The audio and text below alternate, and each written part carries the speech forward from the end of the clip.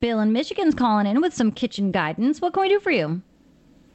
Yes, just getting ready to start a remodeling job, and we're looking at knocking out the existing wall in between the kitchen and the dining room, trying to make more room. Okay. So is that something that we should do? And we're looking at resale. So you have two separate rooms now. You have a kitchen and dining room, and you want to consider creating one room that basically encompasses both spaces.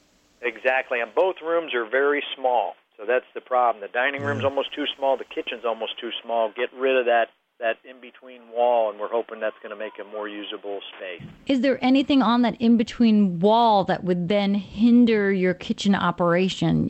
By taking away that wall, are you losing valuable countertop space, cabinets, appliances? No, it's a blank wall as far away from the sink as possible. And then there's a little small doorway that goes into the dining room. The dining room's kind of, I don't know, I want to say it's maybe 10 by 10, something like that. Okay. So. Well, now, could you take that wall and cut it down in half? Yeah, make like a pass-through. Right, kind of have it look all wide and open, but you still sort of retain that sort of official dining room space. I feel like you're going to be sad if you take that wall away and now you're sitting down to like a formal family dinner and you're looking at the kitchen. Well... Yeah, the other question that I would have, too, is it really depends. You're really asking a house value question.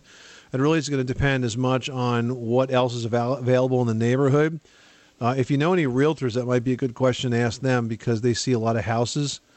And I tend to think that a bigger, more functional kitchen is going to outweigh a dining room every day. Mm-hmm. All right. But if you don't have, a functional kitchen or a functional dining room in this case, I think that I would probably just go for the kitchen. Yeah, the contractor's come and he sent us two different plans with and without that wall, and we've got to make a hard decision here coming up. So I was hoping that you guys could give me some valuable insight, and you have. So thank you very much. You're welcome. Thanks so much for calling us at 1-888-MONEY-PIT.